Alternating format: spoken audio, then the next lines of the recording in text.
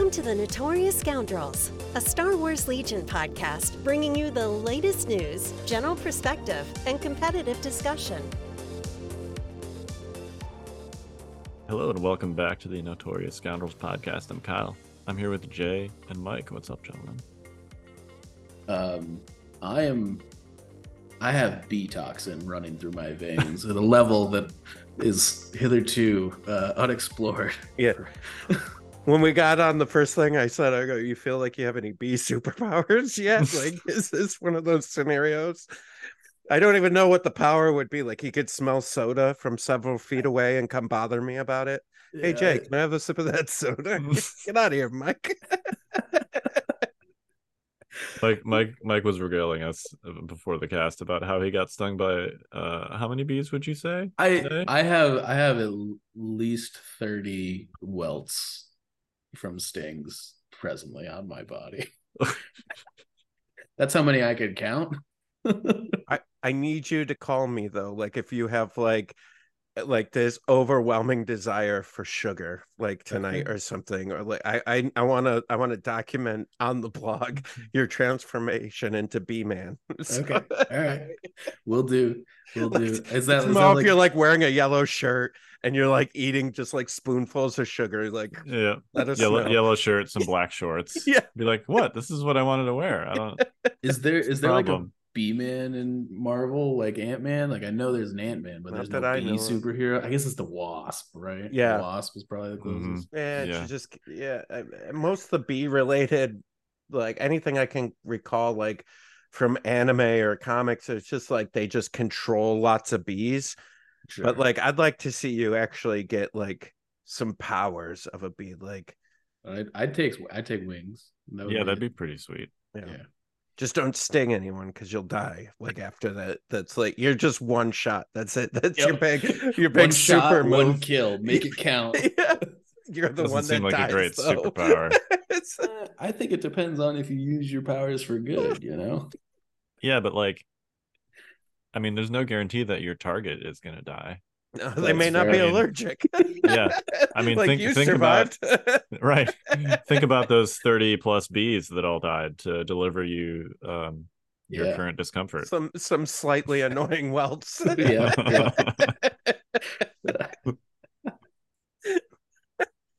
Yeah. Well, he died like he lived, being slightly annoying. Bye, Mike. Victory. All right. Well, we are going to talk about Legion today, which unfortunately has no bees involved. But it does involve lots of small things that poke and prod you. Yeah. Yes, it does. As well as a duck and a baby duck, which so we Lone Star Open was this weekend. Yeah. What the hell? Like, we're gonna have to. Kyle had a stroke live on.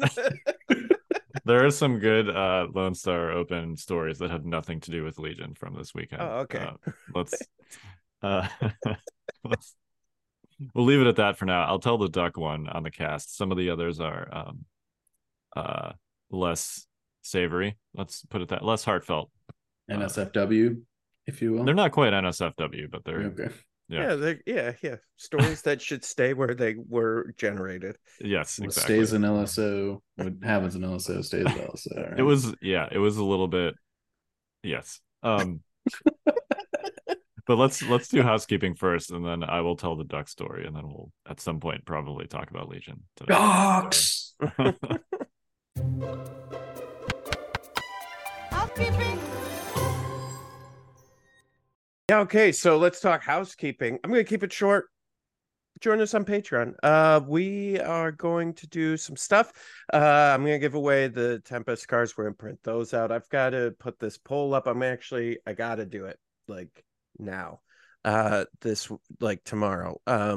But basically asking what people want, whether they want errata cards or if they want Tempest or whatever. So if you join us on Patreon, you get access to our Discord server, which gives you access to us. You can ask us questions that maybe you don't want to put on the general Legion Discord for fear that someone's going to make fun of you or that someone's going to troll you or something like that may happen in a larger Discord is still going to happen in our Discord, just in a slightly less way. No, I'm just kidding. It'd just be a smaller audience. Yeah. This won't be as tens of thousands of embarrassment.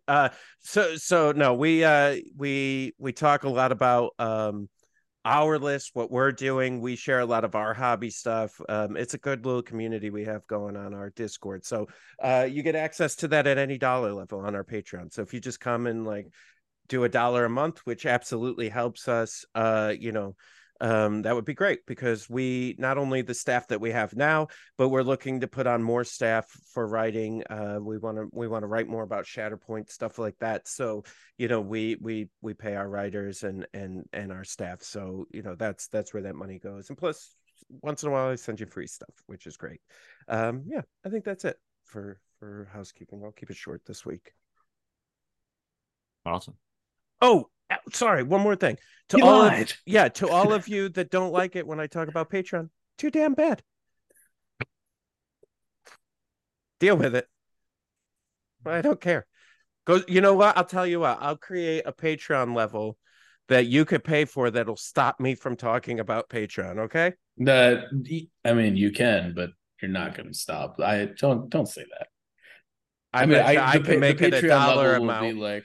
I could make it $1 $100,000. Yeah, there's a number. Yeah. I how when they ask people like, do you have a number? Like, and most people are like, no, I don't. I always have it. There is always a number I have. That's if somebody wants to like single-handedly cover all of our costs, which there are for content creation. I'd assume Jay would probably stop talking about absolutely. Email me at contact@thefifthtrooper.com. Tell me your number and what your offering is, and we'll have a little business discussion. Not a problem. I'll stop talking about Patreon. Really though, it's a great way to support us if you like our content. So I'm just curious, to you, whoever you are sitting out there right now, thinking to yourself, why is Jay talking about Patreon so much? How do you think I pay people, man? It's not just paying people too. It's like you have to our server, the podcast hosting fees. Like, dude, there's so many costs to this, and we are so appreciative of all our Patreon members, and not appreciative of you, commenter. Not at all. That's not true. No. They listen to us. I am appreciative of them. They said they were going to stop listening because I talked about Patreon so much. Nobody stopping listening. That's like I hope you do. Veiled threat. I hope you do. Still click the download button though, just so we can. Yeah. Just there you go. I don't even care. Watch and click down, like I mean, look at it this way. Every time you comment that you hate the Patreon stuff, that bumps our numbers. Comments are good. Yeah. Comments are good. Yeah. So, all right. Thanks. Anyway. That's my talk for today. My name's Jay Shalansky, and this has been my TED Talk. All right, how about we move on to the news? Welcome to In the News. Okay. I'm Ron Burgundy. I wasn't really ready for that, but yeah, let's talk about news. Yeah, is there news to talk about? I don't know. I mean, LSO. Our boy. Oh, okay. Sure. Another fifth trooper win in the annals of history. And another for Austin Miller specifically. Yeah, I think this is his third frontline event that he's won this year. Rocky Top, Atlantic City, and now Lone Star. So starting to feel like I gotta go to these tournaments just to give this man a fight. Like, what's going on? To stop him, to stop this young Florida man. Right. From let Florida hog all the glory. They're supposed to be crazy down there. I don't get it. What's the deal? Yeah, the final, in fact, was two Florida players. Michael Shaw was the other in the final. He's also from Florida. So, they've got a really good scene coming up down there. Congratulations, Austin. I'm sure he's going to talk about it. He is one of the three hosts of the Fifth Trooper podcast now. So I'm sure he'll talk about it then. He's also on our live show Wednesday nights, so he may talk about it then as well. So I'm sure you'll be able to hear from Austin. But yeah, congratulations to him. I'm so glad he's part of the team and bringing in the W's like the rest of you guys. Yeah, with Separatists this time, no less, right? I don't think he didn't play Separatists last time, right? He did. Oh, yeah. Maybe it was a different list or something. Was he playing Asajj last time? It was similar. Yeah, it was Asajj, Cad Bane. This time he cut Asajj and he bumped up the Magnas. So it was Cad Bane, triple Magnas, and a bunch of B1s with like repair bots and stuff. Nice. Yeah. Good man. Yeah, it's an effective list. Magnas are durable. He had him backed up by repair bots. You know, those Magnas really did some work for him in the they last sure did. Games. Yeah. Why don't we let's just launch into it? Because I actually I casted the semifinal and the final, both of which were streamed on Yavin Base. So if you want to check those out, I'm sure David will have some videos of those up at some point. Well, he did it on YouTube, so they should already be there. They're okay. Yeah, he generally will cut them and also like segment them into if you just like want to snapshot a game later on. But damn, that's a lot of work. Good for him. It is a lot of work, but he's really good about that. So yeah, and he does, and his setup is great. It's been actually a while since I've casted with David, but the setup is like, it's really sophisticated now. He's got the overhead cameras. He's got like controllable, it like can zoom in and like move around. The blue screen dice tray where the dice like spray over the screen instead of having like a separate camera. Yeah, it's all very impressive. Anyway, yeah. So Austin played against Ahsoka back to back in the semifinal and the final. And both of those games were essentially clinched by Magna Guard. Not like fully one-shotting Ahsoka, but like mostly one-shotting Ahsoka. I think in both cases, Ahsoka had 2 wounds. But yeah, there were 2 key moments in that game where Magna Guard rolled in. You got like a 8-hit rollout. Ahsoka had a dodge, spent it to bring it down to 7, and then rolled like a bunch of surges, which of course don't do you any good anymore. Certainly don't do Ahsoka any good anymore. So yeah, but Ahsoka died both times. It happened in back-to-back games. Good. Die Jedi users. I almost think, but not Yoda, Anakin, Obi-Wan. They're the true Jedi. Or Grievous either. Yeah. Actually, Grievous would have saved those too, because he would have been able to convert those surges with block. It's almost comfort. I don't know how you guys feel, but like for me, when I'm in a pivotal game like that, like a final game, it's almost comforting when I face like almost the same list that I've already faced in that day, or that because it's like, oh, I know what to do. Yeah, I got it. You know what I mean? Like there's a level of comfort to that because you're like, yeah, I beat that. I bet you I could do this same thing. Or I know their tricks now, right? Like if it's the first time you really saw it on the table, you're like, oh, okay, I know what they're gonna do. Yeah, it was actually really impressive, particularly in the final, because Austin was facing against Michael Shaw, who was running an Ahsoka Cassian gun line with 2 FD turrets. And they ended up, I didn't quite catch exactly how the vetoes went, but they ended up on Long March hostage, and they were both at 800 points. So because of how the new tiebreak system works, it basically the short version is if they had a draw, meaning they both scored the same number of victory points and the same number of kill points, which of course at the start of the game is 0-0 kill points. If they had an actual true draw, which is possible now, then it would go to the tournament tie breaks, the first of which is SOS, and Michael had better SOS. Wow. So essentially that meant in this game, in the final for Lone Star Open, Michael was started as the defender because of the tournament tie breaks. And Austin had to like attack into him, which he did. On the first turn, he got like a Cad Bane shot on K2 and did 3 wounds to him. He managed to catch his hostage, to kill the hostage on turn 2, and then basically forced Ahsoka to like do something. She went out and went after Cad Bane, killed Cad Bane, but then Ahsoka was kind of like out there to get shot, which is what did the 2 wounds, and then the Magna Guard charged her and she died, and that was kind of it after that. Because at that point Austin was up on points, and then he kind of just retreated with everything. But yeah, it was one of those situations where like going head first into Cassian FD turret Ahsoka gun line feels pretty intimidating, but Austin managed to navigate it pretty well. So we can maybe save the weird tiebreak draw rules for another cast, because I have a whole thing. I was gonna say I have some questions. Yeah, I mean, I explained it in detail, I think, on David's stream, because it was extremely relevant at the beginning of that game, and the players also, they knew this before the game started. Okay, that was where I was headed. This wasn't like they got through battle cards and then realized. Okay. No, because they were both smartly like, look, we're both at 800 points, and they had a conversation with the EO and the judges, and we're like, what do we do? And the EO and the judges were like, I don't know, let's figure it out. So they looked at the official tournament rules, and the conclusion basically was that it becomes a true draw, and that means their records are both the same at 5 and 0 and 1. So they're 1-2. And then you go to the first tiebreak, and then the first tiebreak is SOS, and a couple of Austin's opponents dropped, so he had a slightly worse SOS. Interesting.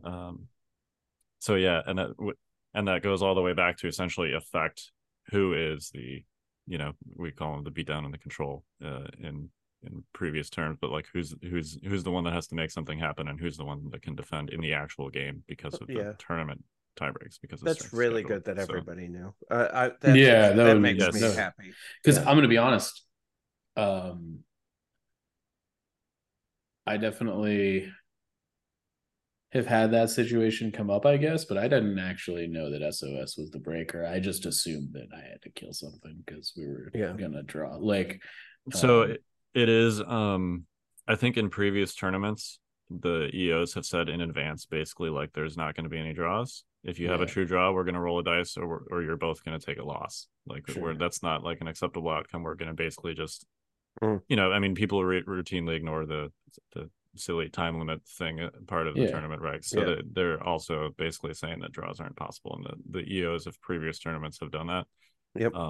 The ones for LSO, since this was a World Open qualifier, decided to basically be like, no, we got to use make it official, as clean as possible, right? Okay.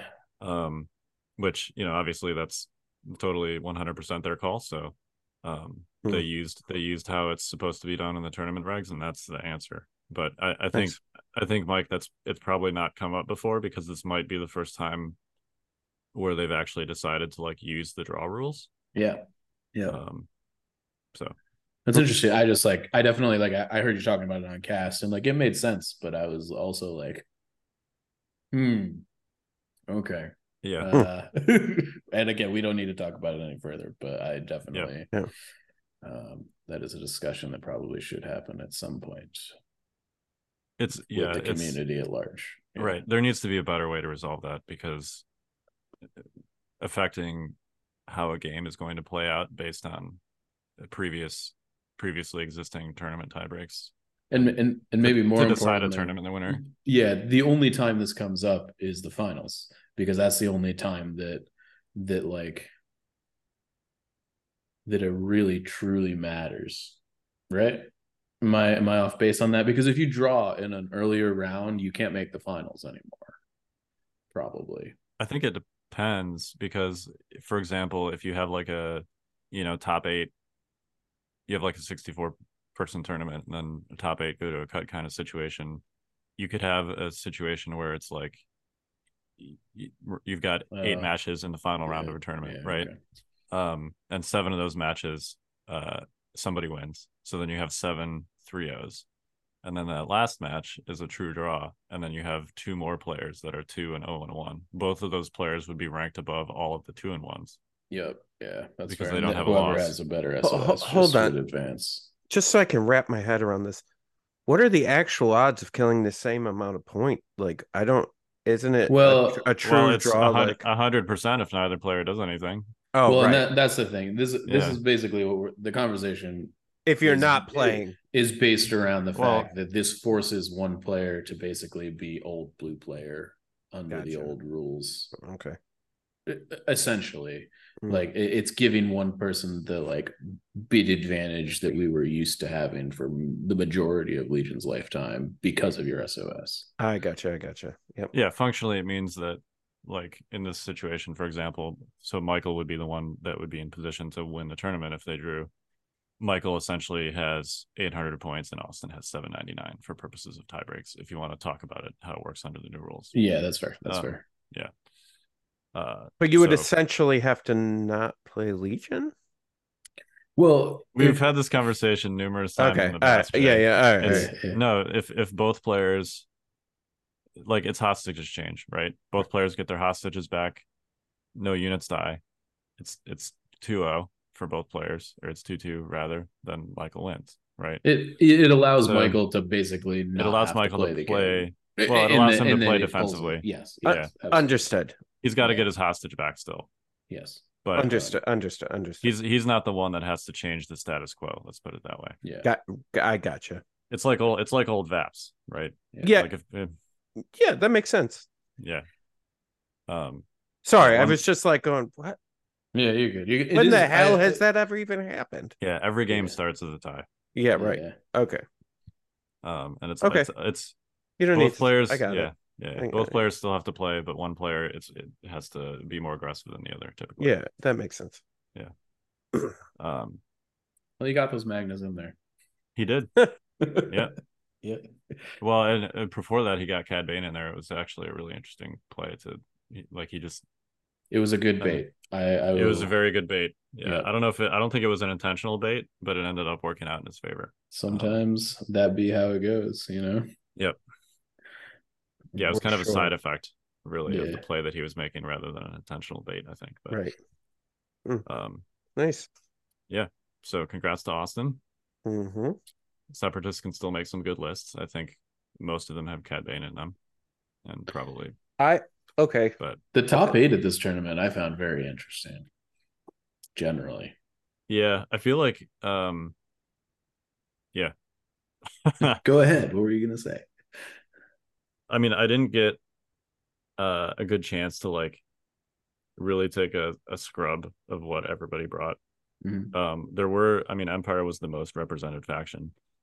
There were like at the tournament at large. Yeah. Yeah. But it was a pretty even spread overall. Like it was fairly close between Empire, Republic, and Rebels. So just based on that, I don't think it's that weird. There were 4 Rebels in the top 8. There were 4 Rebels in the top 8, which I had thought and was and 2 Empire, I think. Yeah, I thought the fact that half the top 8 was Rebels is a big deal. Considering where we have kind of how well we've seen Rebels do, and also like kind of what we thought the positioning of like Ewoks and stuff would be coming into this tournament, I was pleasantly surprised. Yeah, I mean, Cassian was already good, I think, before the points changes. We said this before, but then he got 10 points off. He's a good fit for this meta. Yep. You know, the combination of marksman, pierce, and high velocity. Ahsoka, I think, is probably the third, like, in my opinion, playable Force user behind Yoda and Anakin. Not Kenobi? What are you talking about?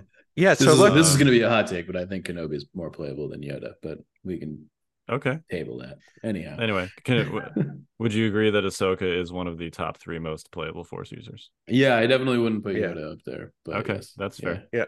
But it looks like what was it? 21 Empire, 15 Rebels, 16 Republic, 3 Separatists. Yeah. And it looks like I can't see the number, but it looks like probably like 8 mercenaries. Yeah. Which would include Ewoks, because they're a mercenary squad, not a rebel squad. Is that how Game Uplink breaks it out? Game Uplink, they're rebels. They're rebels in Game Uplink? Oh, okay. They are. Because I'm pretty sure Neil Junko was playing Ewoks. Yes. Yeah, I'm quite sure he was. Oh, we got him as rebels. Yeah. Why is that, Kyle? Well, he beat me on day 1. So congrats to Neil. He was one of 2 Bright True Village players. So he was the one with the 3D printed Ewoks. Nice. But it was a full army of Ewoks. And yeah, I guess I can talk about my game against Neil. So at the last minute, I pivoted from Empire from Boba Iden to Republic. I'm smelling a little bit of regret, but continue.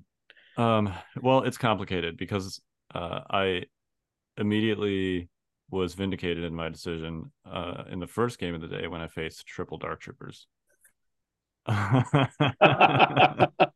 Feeling good in the neighborhood. All right. Yeah. All right. Yep. Which Anakin shredded with saber throw. Oh, he's so good when it comes to that, as long as you got through. Yeah. I only got like one RPS fire support off, but it was enough to chunk one of his big squads. Is that the first time you've ever done that? Yes. How satisfied was that? It's satisfying. It feels really good. Yeah, and then I did it. I played against a saber tank. I played one game in the redemption bracket on Sunday, and it was against saber tank, and I two-shotted it with saber throw RPS fire support. Literally, 5 wounds the first time, 4 on the second one, and it was dead. Just like last first hit. And yep, that's exactly what happened. And it was one of those things too, like you could tell, like when I did the last part of the last first, the first time I did it, and I did 5 wounds to that saber one shot, that like, like you can tell when somebody has not had that done to them before. They're just like, yeah. The first time it gets done to you and you're playing Arbor, it's a real big feels bad, man. Like the amount of people who are just like completely crestfallen when like, so that's a long way of saying who knows if I even make it to 2-0 and make it to that third game if I don't play Republic. Sure. I wish that I had Empire in that third game for 2 reasons.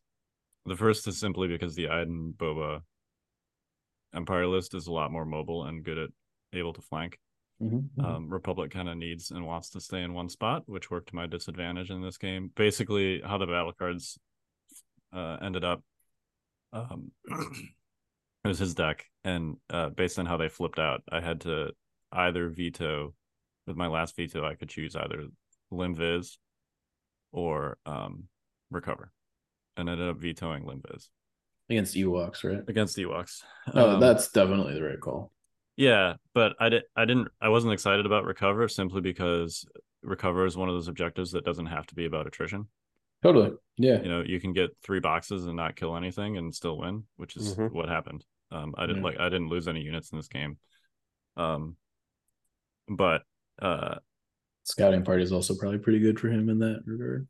Yeah, it was more good for opening positioning in this situation. Basically there was like 2 pretty sizable line of sight blockers about roughly 8 inches from the center, like on either side of the center. And we ended up on danger close, which that was another, like I had to veto hemmed in, so I didn't have Ewoks in my face on turn 1. And danger close was not my favorite based on how the axis was going to go past these 2 line of sight blockers, but at least it wasn't hemmed in. So he was able to kind of like hide behind both these line of sight blockers and threaten to pick up the middle box while also threatening to melee anything I sent to pick up the middle box without being shot by me. So it was a lot of, I spent a lot of turns just taking standbys on some of my best range units instead of shooting because I didn't have any targets. And I couldn't like get around them in a way that was, I could have gone around the far side, but then I wouldn't have been keeping the middle box secure anymore. So but on turn 6 I still had on the previous turn, on turn 5, since he had 11 activations and I just had 9, he double moved an Ewok unit to base the box on the previous turn 5 and played a 1-pip the next turn to grab it and move away. But I still had like a very obvious path to victory, and that I only needed to get them up to 4 suppression to make that box just not count. Oh, sure. Because the Ewoks don't remove suppression at the end of the round, so it's your threshold's 4 instead of 5. Nice. Okay. Yeah. And it was one of those situations where I also had to kill the ATST because the ATST has Inspired 3. So I did end up killing the ATST, but I basically needed to use Anakin to do that instead of going after the Ewoks. And then all I had to do was shoot the Ewoks 4 times, and I had 6 units with which to do that. One of those units was Echo, who I pulled early in the turn. Echo had his own box, and we were it was another one of this, like, we had like hard dice down in like 7 minutes when this happened. So I'm like, I need to make sure that we finish so that I can get And the time pressure definitely got to me, because I pulled Echo and I'm like, okay, Echo has a box. If I move him out to shoot this unit and start ticking up that suppression count, he's going to be exposed. And sure. Of course, and the ATSD is not dead at that point. The ATSD has not died yet at this point, which is a problem. The only thing that probably could have killed him, I assume. Correct. So I ended up just like hiding with him. I think realistically, he probably would have been fine anyway, because I had some dodges on Padme, and like the ATSD wasn't close enough to him to use the blast thing, and he's got 3 health. And anyway, I ended up not shooting with him. And then but I'm like, I still have 5 units to do this force suppression. You know, I've got some redundancy here. But one of those units I thought was too far away to melee from an Ewok squad, got meleeed. So that takes it down to 4. And then one of the other units that I thought was in range of his box unit was like just out of range. So then suddenly I could only get that unit up to 3 suppression. I almost killed it anyway. It had 1 guy left at the end of the turn, but it wasn't enough. So he had 1 Ewok model with the box with 4 suppression, and he had 3 boxes. So low profile, pretty good. Low profile is very good. The handful of times that I managed to actually shoot Ewoks, it was like, I mean, even with a Republic gun line at range 3, it was not like it was, you know, taking 3 hits off the top. You definitely don't kill nearly as much as you think you should, and they often have dodges too. So it was I will say that there is definitely something to the thing I was surprised most by, having not faced Bright Tree Village before, was just the durability of the Ewoks. Like, they're not fragile.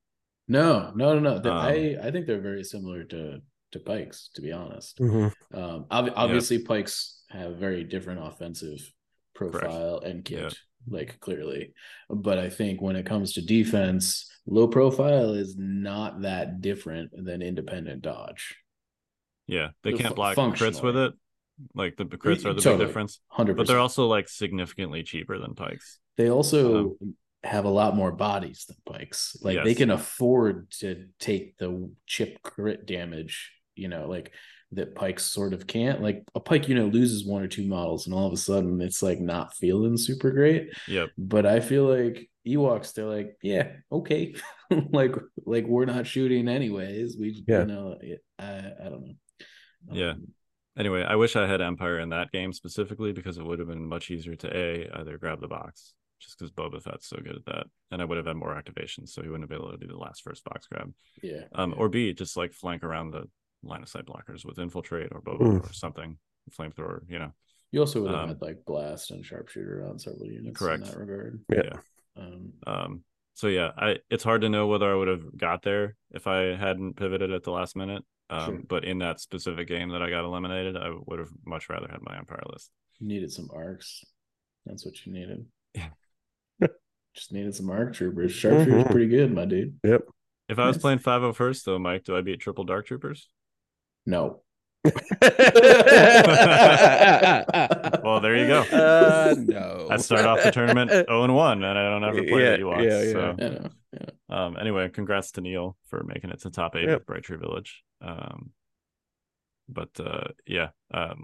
day ended ignobly at 2-1, but I did have a lot of fun, especially like afterwards. I will say the hangouts were extremely entertaining. The first, on Saturday night, we went to the pool at the hotel, which this is where the duck comes in. I was gonna say you owe us a duck story. I do owe you a duck story. There was a mama duck and a baby duck, and the baby duck was, I mean, it was like super tiny. In the pool? Yes, in the pool. It was probably, the baby duck was probably like about the size of this car. It was this tiny little Matchbox car, and they were in the pool. We came to realize while we were hanging out at the pool that the baby duck was stuck in the pool because there were no like ramps on the side. It was just, you know, so the water level was about like 6 inches below. Okay. So I don't know whether like the mama duck flew into the pool thinking that it was like, you know, a good place to chill, and then obviously the baby duck followed her in there because that's what they do. And then the baby duck couldn't get out. Anyway, the baby duck was stuck in the pool. The mama duck kept like flying out of the pool to try and get it out, and the baby duck would like, you know, like try and get out. Oh man, that's well, so like sad. chirping pathetically. It was extremely sad. And then the mama duck would get back in, and then there were of course like 15 people in the pool. and several of them were kids. So like, this poor duck is also like being harassed by people, some of which were like probably trying to help, the baby duck get out of the pool. But like, then anyway, eventually Zane, who was the EO, got a pool skimmer, and actually hooked the baby duck out of the pool and rescued it. So, and put it in a bush. That's so Zane. It is. Yeah. Very, he was very smart much enough to keep it in the net until the mama duck came out of the pool, because as soon as you get free the baby duck, it just goes straight to the mama. So it would have gone right back in the pool if mama duck was still in the pool. But yeah, that's the duck story. But also there's such a thing as a bourbon restaurant, which I did not know. It's a place called Bourbon and Biscuits near Lone Star Open. They had a 34-page menu of bourbons. Wow. So I deferred to our own Tim Hannon. That seems like a smart decision. Yeah, he's an actual certified bourbon expert. Oh, that's a thing? That is apparently a thing. It's called a bourbon steward. Okay. So yeah, I let him order my bourbon for me. I mean, that lines up. He lived in Tennessee for a while. So. I was gonna, yeah. Yeah, although bourbon is Kentucky, Tennessee is whiskey. Oh, that's right. So it doesn't line up at all. I just made I mean, up. It's topically adjacent. Maybe he's also a whiskey expert. I don't know. Who knows? Yeah. Yeah. But anyway, yeah, it was good times. I really enjoyed seeing everybody and hanging out and chatting. So nice. Yeah, it's fun. I'm glad I went.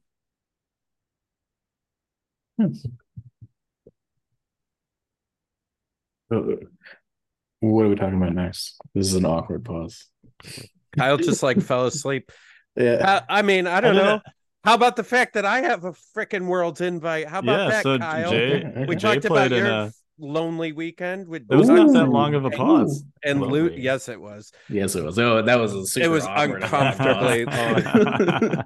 Like I could not have been the only one feeling that. Yeah, no, for sure. Like you recounted this weekend and then stared into the void as if your life was over, and like it was that uncomfortable. How was your weekend, Jay? Great. Yeah, so we had a store championship. I went 3-0. I have a little shocking news for everyone. I neither played Ewoks nor Tempest at this event. I'll tell you guys what I played in a second, but I'll get you to my thought process. So first off was I had said on the cast and kind of to myself, like my personal like mantra or whatever or thing was that I'm not going to play Ewoks until my army's painted, and I'm not going to rush myself painting it because I wanted to do a really good job. And so I was like, you know what, I'm going to stick to that. I'm not going to play as much as I want to play him. I'm not going to play him. So then Tempest, I really wanted to play Tempest, but before I made my list decision, my biggest fear was that a lot of people we're going to want to really play Tempest.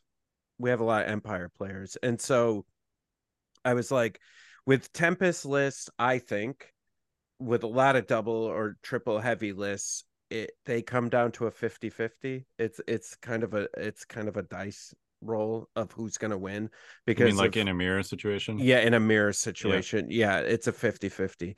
And so I'm like, okay, I don't want to do 50-50s. Like I want to have the control of winning.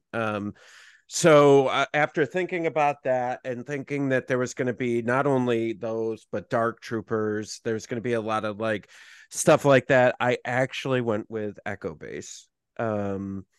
And so my list was a rebel officer with commanding presence, 3 vets with their heavy weapon, 3 medium blasters, 2 air speeders with the harpoon and comms jammers, and then 2 of the laser cannons with the overcharge generator, which is the impact one. And so that's what I ended up going with. And it's a lot of impact. Yeah, that is a lot of impact. And a lot of critical. Yeah, and so and a lot of my thought was, okay, I have to be prepared for armor, but then I also have to be prepared for other lists too, because not everybody's going to be running armor. I need to be able to handle other stuff. And so I get to the tournament. Literally, there's 1 Tempest player and 1 Dark Trooper at the whole tournament. And I ended up, all 3 of my matches were against Gar. So that was interesting. Um, You probably had a pretty heavy ranged advantage against I did. most standard Gar lists, though. Yeah, I did. And so like my first match was Annie Padme triple bark. My opponent and he had some stuff in there with Boil and Protector and a medic. And so we played key positions on that one.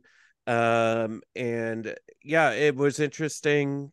The basically what I found with the air speeders and in most of my in all three of my matches was using them a lot as depending on the scenario and the timing, the round timing, but using them kind of almost as like a distraction to the other to my opponent, because you have to get rid of them, right? Like if they're coming down on you because they search the crit, they can flank, they can get you out of cover.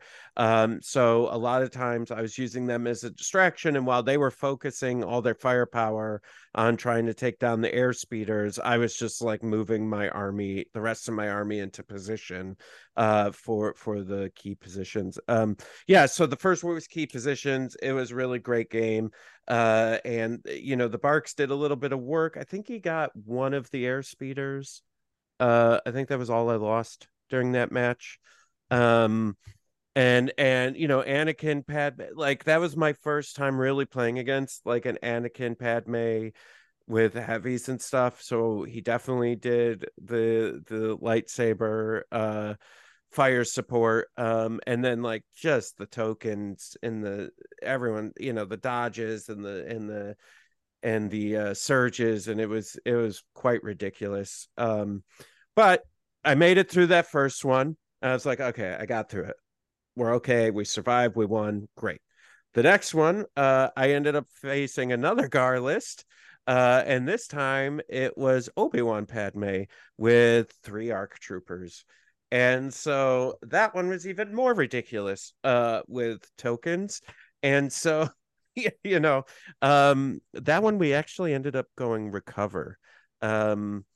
And I got lucky. The recover was kind of in a good spot for me where it was really open. So in order for him to even try to get Obi-Wan up there, like literally everything I had could see it, and it's all within range of everything. So he had to play pretty tentatively with Obi-Wan. But then what happened was once I kind of got through the tokens and stuff, and we got past that, the just attrition just started to happen, to the clones, where I was just like knocking off enough, and then it just, I think I told you guys this in our Discord, but like I find with clones that yeah, all the token sharing's great, and like the first couple rounds they're really strong and together, but as you start to spread out to try to get the objectives, specifically like recover stuff like that, you're spreading out your zones, so sharing isn't as easy anymore. And so once you start doing that, the attrition starts happening for your opponent, where you start losing stuff. And he played a great game, but that just he started spreading out, and I just started like murdering things, and the airspeeder was kind of flying around taking out stuff. The FD cannons are amazing, and we're doing huge work. And I got really lucky on my tables. All 3 of my tables, I was really, really lucky, and had really great firing lanes for the FDs, so which was nice. And then my final game was, you guessed it, Gar.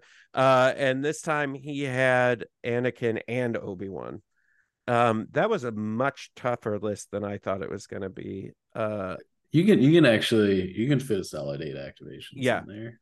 And they did. And I had 11 activations, so that really helped me having, being able to go like 3 or 4 times after my opponent had already settled down, and so like keeping my air speeders out of range for like an Anakin saber throw fire support for the other 2 games was really, really key. And so they all had tech against armors, so my air speeders were in constant danger, so it was just making sure I played them right. But we actually ended up recover on that one as well. But also again, I got lucky in the box. So there was like this bunker in the middle, And it turned out that the direct middle was on my side of the bunker. So he had to like jump with Anakin and Obi-Wan to like get over into the, to the center objective. And so I think it was turn 2, I ended up playing their hold, and just because he had moved Annie and Obi-Wan up, and it looked like he was going to jump over the bunker to grab the box, and so I literally aims and standbys, and all the FDs had standbys, but in order to get recover, we actually we ended up playing rapid, and so I had rapid on the FDs. Ugh. Yeah. Which I picked both of those. And so they got in really, really good positions, and so that went right down to the end. I had a vet squad with the middle box and one of my other boxes, and my commander with a box, and the vet squad was moving away, and Anakin dove into them on, this is turn 6, right? But he had to double move. I had moved another squad into melee with him, so I had to use force push on them to then double move with no tokens into that squad. And it was a full five-man squad. And so he ended up getting 4 hits through, and so only killed 4, and so 1 remained with 2 boxes, and there was nothing else he could do about it, because the rest of his stuff was either too far back or already dead. Obi-Wan was trying to chase down my commander, but by that time he had only had 1 box. His box, I had killed the unit, and they dropped it, and he didn't have anyone close enough being able to pick it up, so I was already up to 2-1. And then I think Obi-Wan did end up killing my commander, but I tied him up too, so he didn't have enough actions to kill my commander and pick up the box. So that one was really a really, really tough game. A lot of like, hold on, let me think about this before I do anything. But yeah, it was 3 great opponents. I had a ton of fun, and I had my Worlds invite, and yeah, I for the list, I said no one is happy about this. That was the name of my list, because I know everybody wanted me to bring Tempest or Ewoks, but I don't know. I just felt like both of those were going to be a thing, and I just really wanted to win. My need to win that tournament was greater than my need to play either of those lists. So FD cannons are in a really good spot right now. Yeah, I think we saw it on stream this weekend, and I think just generally an FD cannon with the overcharge generator, it is the overcharge, right? With the impact, that's the name of it. Yeah. Yep. With the overcharge generator is in a pretty good meta spot, particularly for the cost. Yeah, I mean, it's what, like 65? It's pretty cheap. I think the real trick with them is, because of how they're costed now, and because of how you can use them in both Echo Base and regular Rebel lists. They're no longer like before. They used to have to be the focus of your list, and now they're just kind of like an addition to the list, support piece. Yeah, it's almost like a premium sniper team, kind of. Yeah. But I think, if you at home are thinking about playing them, placement is huge with them. Like, they've got to be in a good spot. Otherwise it's all bad. So, making sure that your deployments, the ones you pick, and I also had an 8-point bid.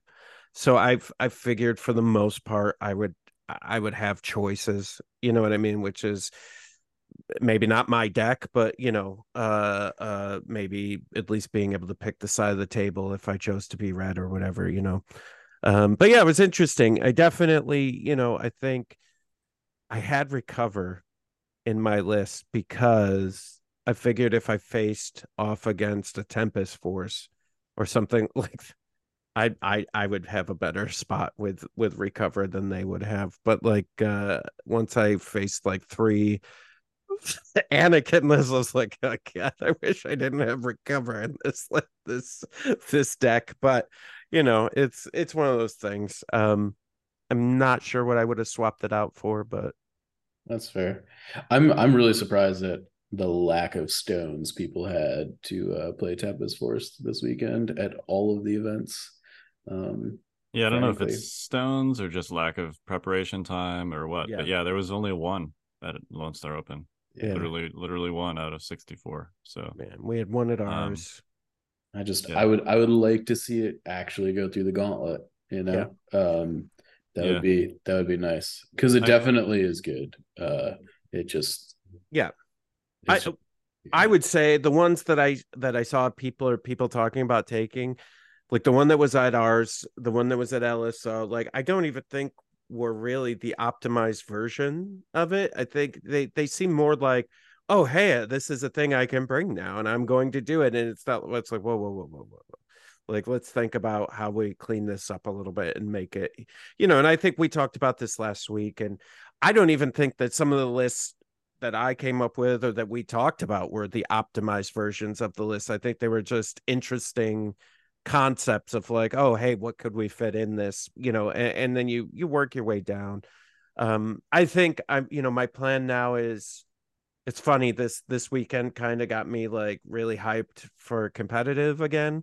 And so like I'm going to be going to some more tournaments. I've got one in August and one in September planned and already. And so I think I'm going to go with Tempest here from here on out until I get my Bright Tree painted. But I've already, based on what I'm seeing, like playing a lot of Gar this weekend, I played against a lot of Gar, gave me just ideas on how that list is going to have to operate. I think a lot of us talking when we were talking last week, and I in particular was coming up with insane lists. I'm like, oh no, I'm gonna need a couple snipers.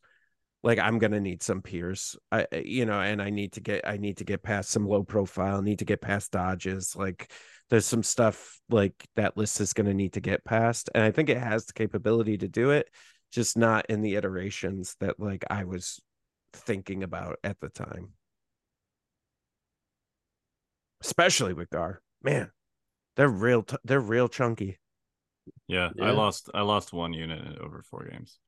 Yeah, feels good, right? Yeah, it's I'm gonna need to figure out like what Nova opens in a little over a month, and I need to figure out whether I need to make some adjustments or not. But it's definitely like 60-40 in favor of just playing Republic again over something else. Yeah. So I mean, we don't need to be like make this a Republic podcast, but since I'm here, I actually think they're just like in a really weird spot, and they have been for like a year and a half. Like, I definitely think they're probably the best faction right now if you take like a wide picture snapshot of like what has the best tools to deal with things goes. But I'm not convinced that they're the best list, if that makes sense. Yeah, I agree with that.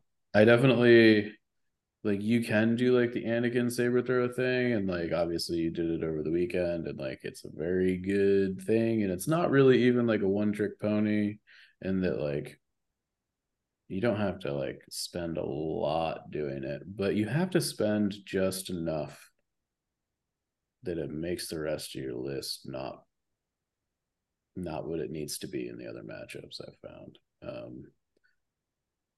There were definitely times when I wish I would have had barrier instead. Yeah, I mean, the barrier saber throw conversation is obviously like a big portion of that, but I feel like, yeah, I don't know.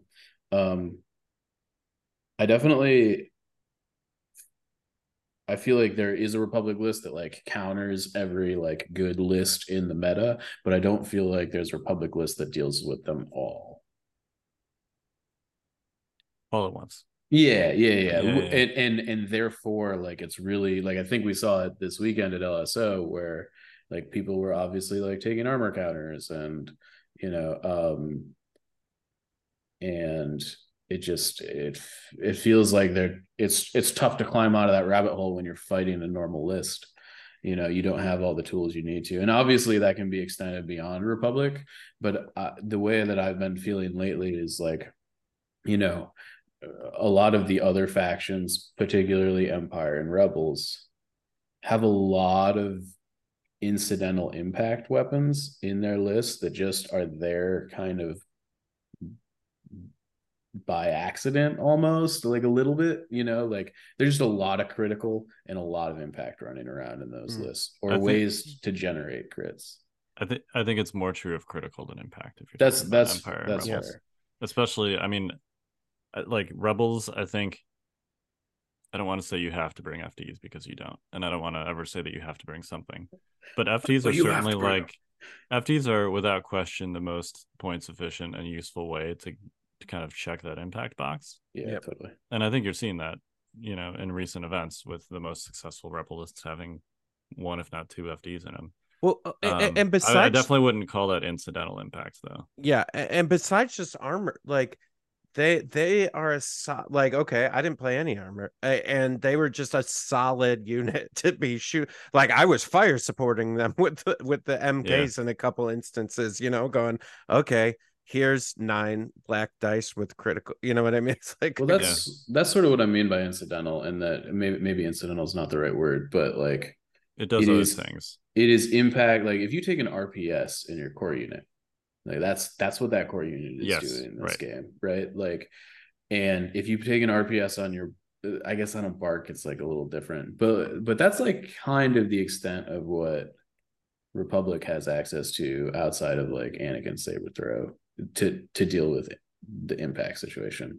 Whereas Rebels just like they've got, the vets have critical too, the Mark IIs have critical. They're kind of there, I mean, just natty, sprinkling some FDs in feels pretty low cost. Mhm. And a lot of the Empire lists are just kind of like running like the marksman Boba Fett stuff has always been good, so they've just always had kind of decent answers, even if it's not amazing. I don't know that that's enough by itself anymore. It probably isn't, but it's enough that like you throw one dedicated impact weapon like an FD turret into those lists, and all of a sudden you're feeling like you're probably okay, right? I suspect. Like at HH12, you mean? Yeah, you're like, okay, I throw a stormtrooper in here with an HH12 along with all the like the marksman stuff from Iden Inferno. You've got the rocket on Boba. If you're taking it, like you have a lot of options. Which I think is good. I think that's a good thing.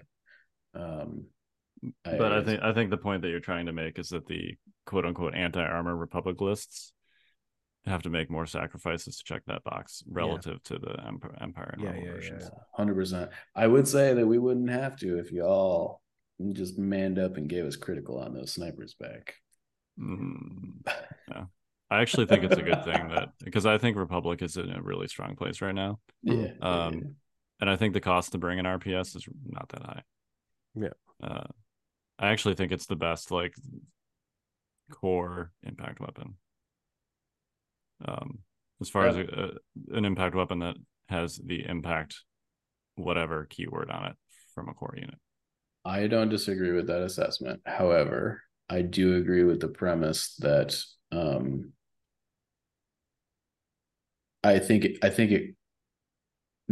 there is a significant cost to relegating one of your. So here's the thing: every Republic list ever it has to have its core units doing all of its damage. Unlike basically every other faction in the game, in my opinion, the brunt of your damage output is your core units. And when you can't move and shoot with one of probably 5, because let's face it, like you're limited to basically 5 it's good probably shooters. Not more than 5. Sometimes you can get to 6, but that means you're probably not running a Jedi, and that's a problem. And relegating 20% of your active damage profile to a cumbersome unit is really bad. And I agree, the unit is very efficient, it is excellent at what it does, But when you start taking attrition, and if they are shooting things that aren't the RPS, you very quickly wish that squad was not an RPS in just about every game I've ever played. And it's a problem. I don't know.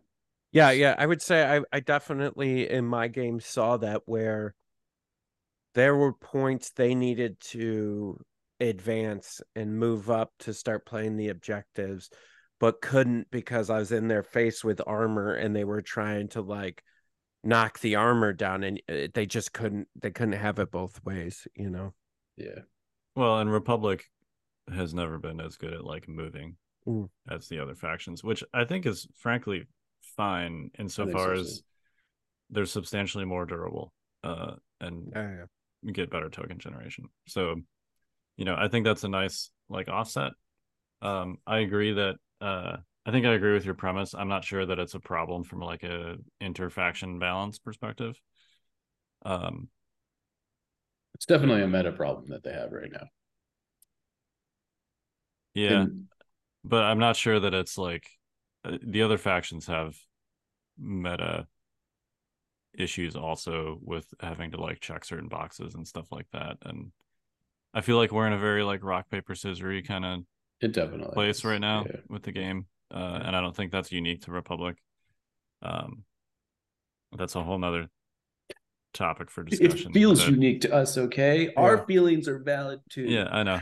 I think with that, and this was something I was thinking earlier, and I didn't say it out loud, but I will now, is that this, like what you're saying based off of that and like what we're seeing with things out in the open is, I really think, and we've said this forever, but I'll bring it up again, is like pilot it is very much key now more than ever to this game. And like how you pilot a list is going to be dependent on how it performs now, right? Because of how everything is. So if we're saying like that Tempest thing, right? Like it's a 50-50 roll, and I really don't want to deal with 50-50s right now. I want to, you know, I think a good pilot probably adds like a little bit better win percentage onto that 50-50 roll versus, you know. I bet you it's probably 70-30. I mean, like, I don't think, you know, when it comes to like mirrors and stuff, like I think if, you know, when you're talking about Tempest and something that's been out, you know, 2 days or whatever, sure, we can call it 50-50. But I mean, you know, I think piloting lists is, I'm going to throw out a number. You guys can like fight over it if you want. I'm going to say 85-90% of this game. This game is like hugely skill intensive, and it's not it's, I think, yes, it is a game of chance, but I think it is not a surprise to me when we see a lot of the same names coming up over and over and over again at these big tournaments. And yes, Kyle, I'm looking at you. You could be looking at Austin. We could be looking at Austin too, you know, and it's just like, I think a lot of this comes down to reps, and you know, when no mirror match is ever 50-50. It's always skill based, and I think it's dangerous to forget that sometimes. Oh yeah, and I don't mean by the rock paper scissors comment to like degrade that concept at all, because it's still very important for Legion, and still far more emphasized in Legion than most other miniatures games. But I feel like we've gone slightly more into that checking a box in the list building stage than previously. You know, clearly pilot skill still the number one most important thing, obviously.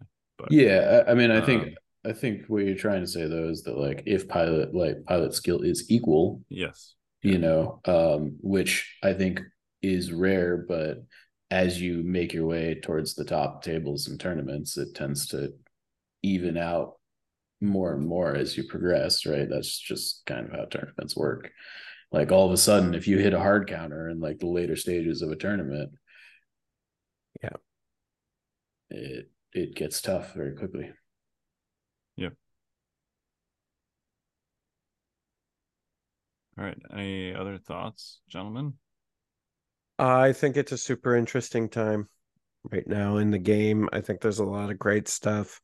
I would caution everyone from the hot takes on whether, now that seeing that what happened this past weekend and like judging either of the two new list battle forces, because I think one weekend of 4 players playing the newest list that's only been legal for a day is not indicative of what those lists can do and how good or bad that they are. So, I think we still got a lot of games to be played. A lot of people need to like test and put these Tempest and Ewoks on the board and see what they can do with them. Yeah. Go ahead, Kyle. No, I go after you. Oh, I was gonna say, even if these lists are not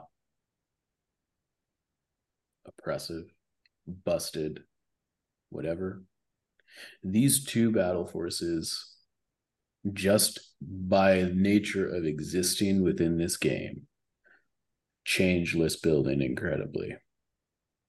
One, the Ewoks, just makes it so that you have to bring a sheer number of dice to get through the amount of bodies on the table in the way that the Separatists did when they launched, but to a like much higher degree. Mm-hmm. And Tempest continues to push the armor envelope in a way that, like, I think they both of those lists, I think, could be.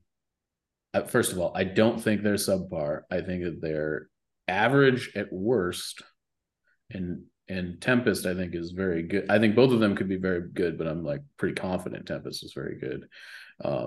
And I don't have any doubt in my mind about that. But even if they weren't, like, they just the things that they do to warp the game is almost independent of how they play on the table, to me. If that makes sense. Well, it's the same conversation about Dark Troopers, right? Yeah, absolutely. It's, we talk about gatekeeping, right? But they serve to require you to do like a certain thing with your in ways that are restrictive of list building, like before you even show up, just because of the specter they create, even if you never actually like face that specter. So, and I guess, like, to your point earlier about like rock paper scissors, is like, I do think I've been feeling more and more, like a lot of people have been asking me, like, Mike, what do you do when you face an armor list with your 501st list? I'm like, I chose to not consider that before the tournament. I chose to intentionally not check that box. And I think,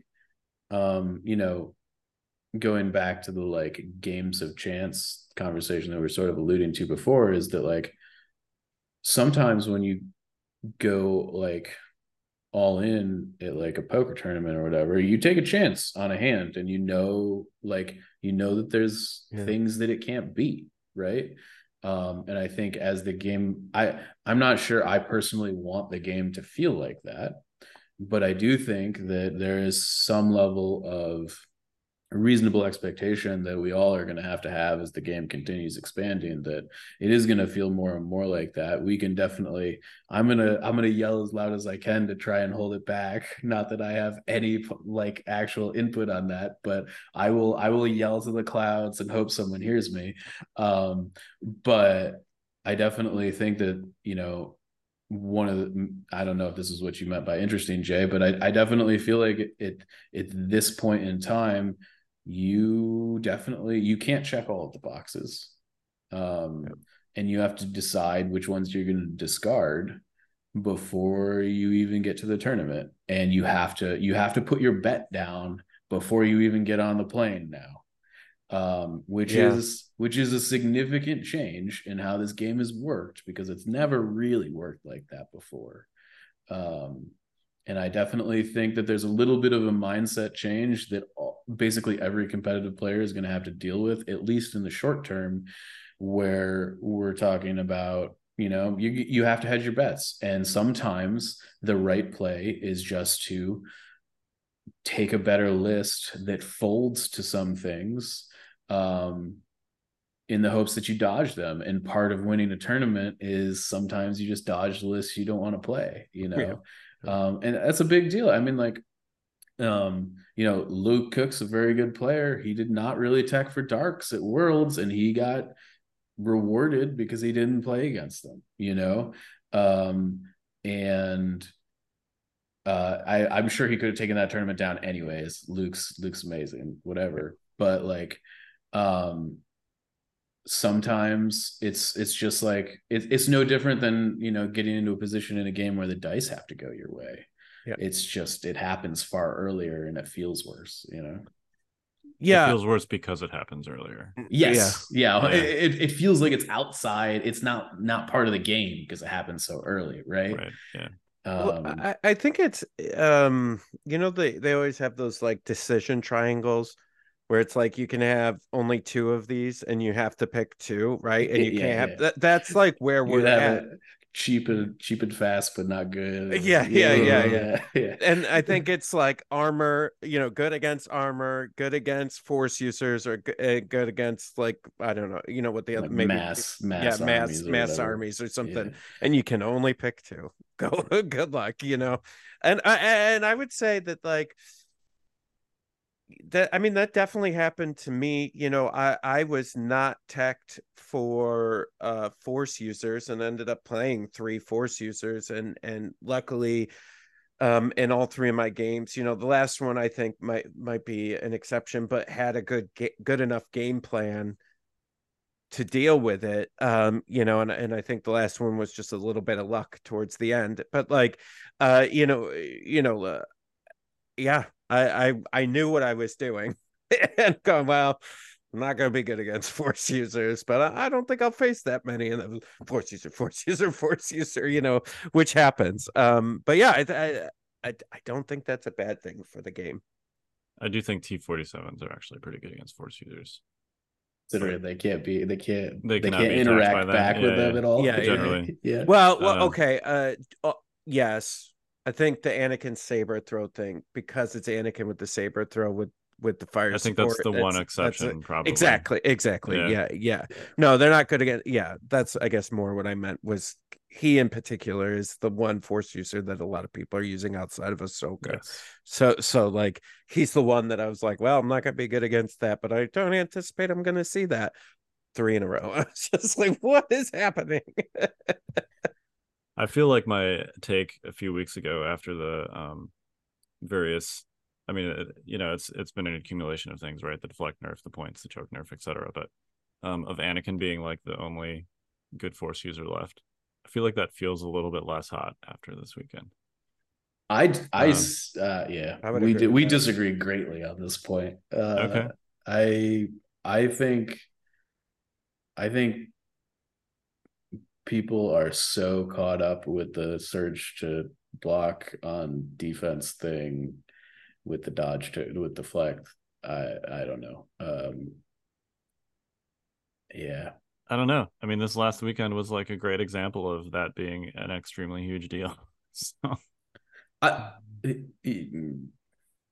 Yes, but I don't think that's a bad thing. I think that I think without it, force users can be insanely oppressive in ways that you can't actually deal with them with a normal list.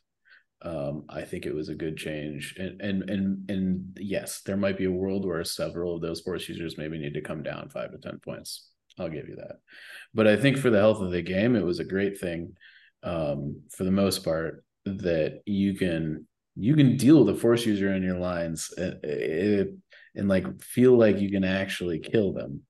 And I do think that like I don't think people have, for the most part, adapted to, let's call it, the like new fragility of force users.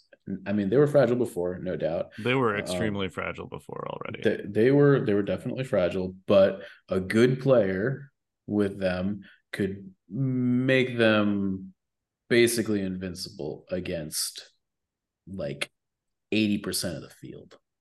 I don't think that's true at all. That's because you're one of them. I've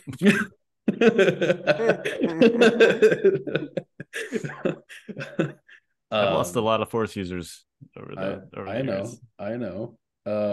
But I've lost a lot of games against people that don't have Force users with my own Force users. I understand, but as someone who I think I'm pretty good at the game, playing against you with a Force user felt like an impossible game to win. That's fair. And I don't think that should be the case. Frankly, I think that's a little ridiculous. I'll just play Anakin now. He still gets Surgeon melee. Yeah, but I mean, Anakin's not really a. No, I know he's not like Vader, or I mean, he's not really. He's a defensive Force user. He might be the only like truly defensive Force user. I guess Obi-Wan is in there too, but yeah, and I think that's the reason I'm actually kind of okay with them surging to block, because they do very different things than traditional Force users. The traditional Force user is a scalpel who really its only way of getting value is like killing your opponent's units or zoning out areas of the board, and Anakin and Kenobi they zone, but not to the same level as those other Force users. They don't have the splashy offensive abilities of the other Force users. Yeah. But I think, as people continue to get better with Force users, I think that this is going to be fine. Maybe they need to be cheaper. I don't know. I definitely think that would be okay for some of them. But like Operative Vader's still good. Ahsoka, obviously still good enough. I think, I don't know. I think people are just choosing not to play Operative Luke right now because they have Ahsoka instead. She's cheaper, Nah, Operative Luke's bad.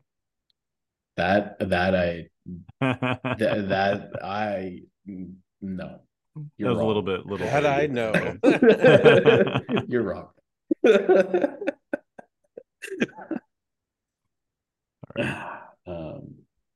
But I don't name a Force user that is actively bad. I challenge you to put a Force user on the table that is D or F tier on a tier list. Commander Luke. No. He's at least C. I'm trying to remember. I wrote this article. I'm trying to remember what tier I put him in. I think that it was C. So I might agree with that. I'm playing Commander Luke in competitive tournaments presently. How are you doing in those competitive tournaments? Great. It's a very different format, though. It is. Yeah. I mean, I get what you're saying. I think my issue with the deflect nerf is simply that it affected the Force users so unevenly. And I'm not even talking about like the Republic keywords that got exempted from it or block sure. or anything like that. I'm simply talking about the fact that I think it's really two linked things. And the first is that it emphasized the existence of training slots on Force users, and more specifically the need to take into the fray. Secondly, as a result of that, I think it affected negatively a lot of the Force users that were already sort of like not being played a lot. Commander Luke, Dooku. I think Jedi Luke was kind of already on his way down after the dodge spam nerfs from last year. And those are basically like the 1 to 0 training slot Force users are the ones that were affected the most negatively. Yep. And I think that's kind of a symptom of the fact that to me, all the deflect nerf did was like make the training slot less interesting for Force users. That's like the primary effect of it to me. But this is like a whole nother discussion. That's what we're here for. We're here for a whole nother discussion. I know, but we've already been here for like an hour and 20 minutes. So. Kyle's very sleepy, I guess. Didn't you see him stare into the void and question his whole life earlier with that awkward pause?